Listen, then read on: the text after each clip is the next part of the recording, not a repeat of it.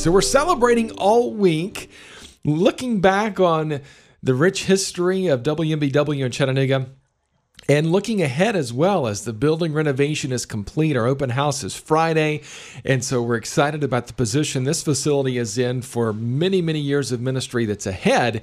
But we like to look back as well, and we've been taking a little stroll down memory lane this week. That's right, and so we've got some exciting people to chat with, and we're about to talk to Andy Napier. Yeah, Andy Napier was a longtime morning show host here at 88.9 Moody Radio, and we're excited to welcome him back this morning. How are you, Andy? Well, I'm doing well. The way you said a walk down memory lane, I almost think we need to hear the whistle from the Andy Griffith Show. It's true. It's so good to have you with us this morning. We're going to kind of talk about some of those memories you have of your time with Moody Radio in a moment. But first, we just want to get to hear from you and how you and your family, your wife, and your boys are doing. Well, we are doing well right now. We're separated. Now, don't fall out of your seat by that. Actually, all I mean is I'm on the road, and my son Sam is with me this week. We're doing a share-a-thon with a partnering station in Indiana. And believe it or not, I'm working this week with Donna Leland, who I believe is going to be working with you in an upcoming share event. Yes.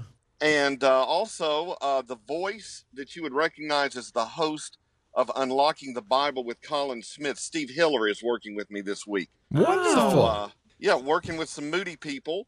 And so my son Sam and I are on the road here in Indiana. Kathy is at home, and she, of course, is working in the finance department at TWR. I'm working in the production and radio partnerships part of TWR. My youngest son, John Edward, believe it or not, is now a junior in high school, playing on the soccer team. Kind of like me, he's the smallest one on the team, but he's a scrappy player, and I believe he's got a game either tonight or tomorrow, and I hate to say I'm going to miss one of his games, but that's kind of a brief update on where we are these days. Well, Andy, it's so good to get to hear from you, and I know your time, it was very special at Moody Radio. You spent how many years at Moody Radio in Chattanooga? 24 years, and the last 12 of that doing the morning program, and those were really special years. Yeah, and I know it was for you, and the time of ministry and the opportunity just to get to wake up the Tennessee Valley each day and share Jesus Christ. Let's kind of walk through some of those things for you that really stick out in your mind of just some special times at Moody Radio in Chattanooga for you. Well, obviously, each year was Shoes for Orphan Souls. Even not just the fact that, I had the privilege of traveling to Oaxaca with listeners from our area, which each one of those trips was special. But even loading the truck, even having, all the volunteers and the listeners come by with shoes, families so excited about that project, that was just a wonderful time. The share events each year, where, some of my best friends, even today, would be there around the table in the conference room, and we would bring down Pastor Cole to help us every year with share. Those were special times. And when I think about the food drives, tons and tons of food coming in. So much of it, I think that to me is special. It was not just the things that I would do on the air each morning, but it was that interaction that I had with the listeners. The Moody Radio Chattanooga listeners, we're just a big family. Yeah. And honestly, as I talk with you this morning, I want to thank you for the way that you were friends with my family during all those years at Moody Radio, because really we had a special bond. There's no doubt. We have a wonderful listening family. Andy, with the food drive specifically, we're getting set for that here in just a couple of months, and we continue to see the impact that our listeners make on the community kitchen and their ability to feed the hungry and homeless in the Tennessee Valley. You saw this program kind of launch and take off. Kind of talk about, as we get ready for the food drive, how this program started and the growth that you saw that it happened while you were here. Well, I would have to say it's not necessarily just the planning and promotion of it, even though that's obviously important. But I think it was just kind of a God job where we started it, and certainly our Lord talks about, we need to be feeding and clothing, the hungry. Uh, he talks about, we need to be meeting the needs of widows and orphans. And when you think about the fact that there's Shoes for Orphan Souls meeting the needs of orphans, you've got different programs and things that we would do to specifically help with widows. I remember one huge event we did at a church in St. Elmo, where we had a packed sanctuary full of widows there for an event with Miriam Neff. And then I think about the food drive.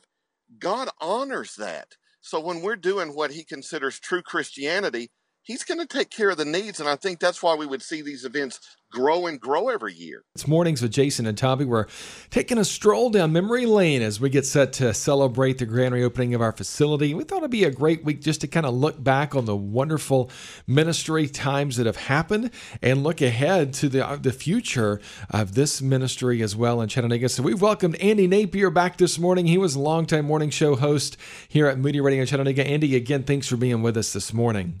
Well, it is my pleasure to be with you. And if you hear a little background noise, I'm doing this carefully, but I'm having to drive actually to a station out in the middle of the countryside in Indiana. So if you hear a gravel road, no what worries. the noise is. No worries at all, Andy. We're glad to have you with us here for just a couple of minutes. We'll wrap up our time together in just a couple of moments. But someone texted and said, ask Andy about the spilled cereal. There must be a good story there. Oh, that is an all-time story. This was back when Kate Ray was at the station doing news. And I would always eat cereal, Raisin Bran or Frosted Flakes in the morning. And I went into the kitchen, poured my cereal and milk. I was walking back to the studio. This was during a long song. And somehow the bowl slipped and spilled right in the middle of the hallway. And I had to dash back into the control room, get the next spot or song on, maybe do a traffic report. Went back into the hallway trying to figure out how am I going to clean up this mess. So then I thought, you know what? There's a shop vac in the engineer's office. So I got the shop vac, pulled it out, turned it on. Well, Dave Murray had been using that at the transmitter site, and he had been sucking a lot of dust, but for some reason, he had it on the blow, function rather than the suck function. So it blew dust out everywhere. Well, that was a bigger mess. So I ran back into the control room. Kate was ready to do news. We did news at the top of the hour. After we finished news, we started hearing a beeping noise. Well, I stay in the control room. I do the traffic, the weather, get to the top of the hour. There's someone's at the front door. The light is flashing that someone's there. So Kate goes and answers the door, and it's the fire department. And the firemen are all in their tanks and their suit and their mask, and they're ready to fight a fire. What had happened, I spilled my cereal directly underneath the smoke detector. And when the dust came out of the shop vac, it evidently set off the smoke detector, and it contacted the fire department, and they showed up. Kate walks them into the hallway, and we all are standing there over a spilled bowl of cereal in the hallway. And then the ending of the story is, after I get off the air, about a half an hour later, someone comes to the door, and it's one of the firemen. And he hands me a box of cereal breakfast bars, and he says, "These might be safer for you." Andy Napier with us this morning at 7:50. Wow. What a story. It's fun stuff. Wonderful strolls down memory lane. Tabby, you have a little experience as well here with Andy. That's right. My first experience with radio was with Andy Napier. I had just finished school, and one of the members of my church actually worked here part-time, very briefly. Connie, her maiden name was Wigton, and now I can't remember her married name. But anyway, I came and she said, "Tabby, I think you should do maybe just the introductions of songs on Saturdays."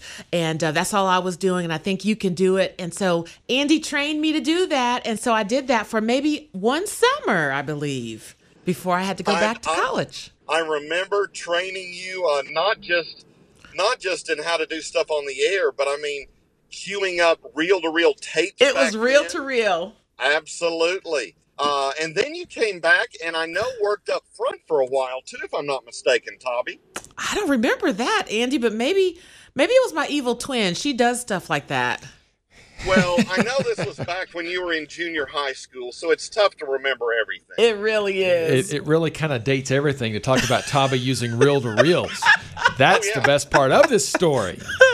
It's true, though. 7:51, Andy, our time is up, but thank you so much for taking some time to join us this morning. It's so good to hear you and the family are well. Send our love to your wife and your boys, and thank you so much for your continued heart for ministry, and we continue to pray for you. Thanks for being with us this morning. Thanks for letting me be part of this celebration.